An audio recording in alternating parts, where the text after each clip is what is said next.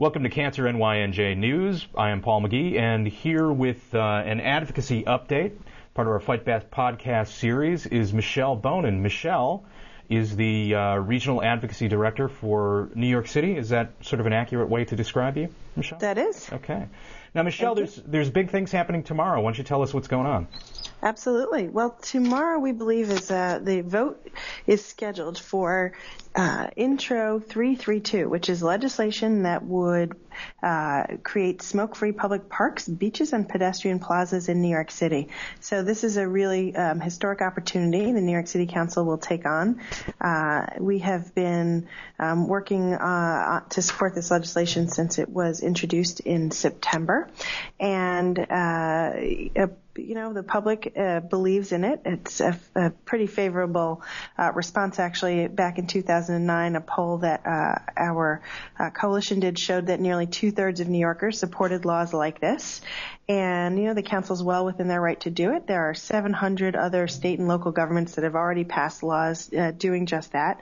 And several big cities comparable to New York City, like Chicago and LA, have already made their parks smoke-free. So we're very excited about it.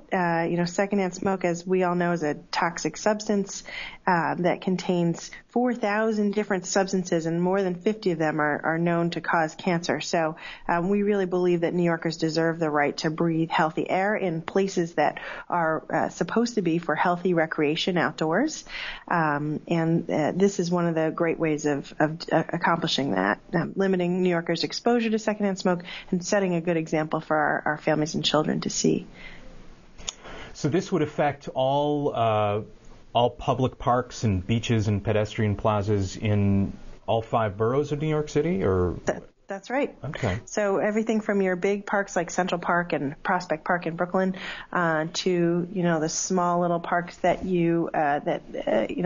some New Yorkers have in their neighborhoods, to the little pedestrian walking plazas, for example, outside of Times Square or 34th Street.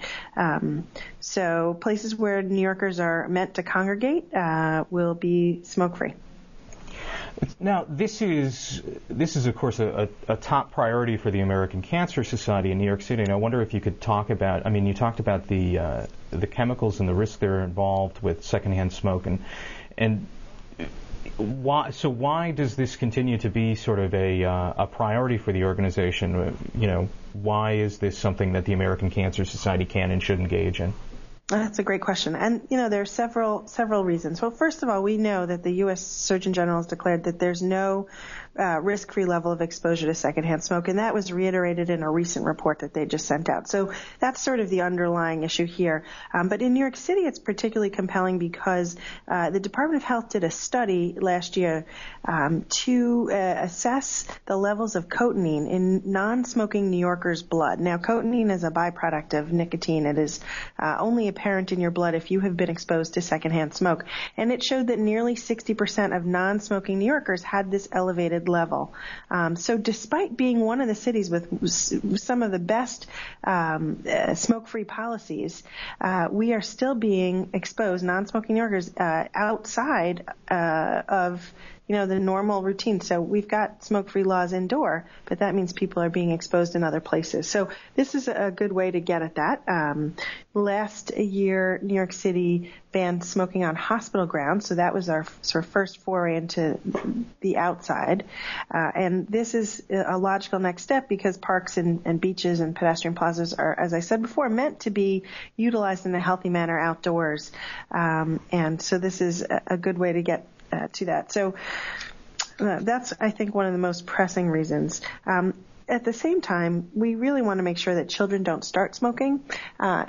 For that reason, New York City had already had no smoking in playgrounds, but there are additional places that children are recreating outside that they should be free from seeing other folks smoking, both because they set a negative role model that children might mimic, and also because children inhale more air pollution than adults because they're smaller and sort of breathe in more deeply, and so they're more susceptible to the dangers associated with tobacco smoke.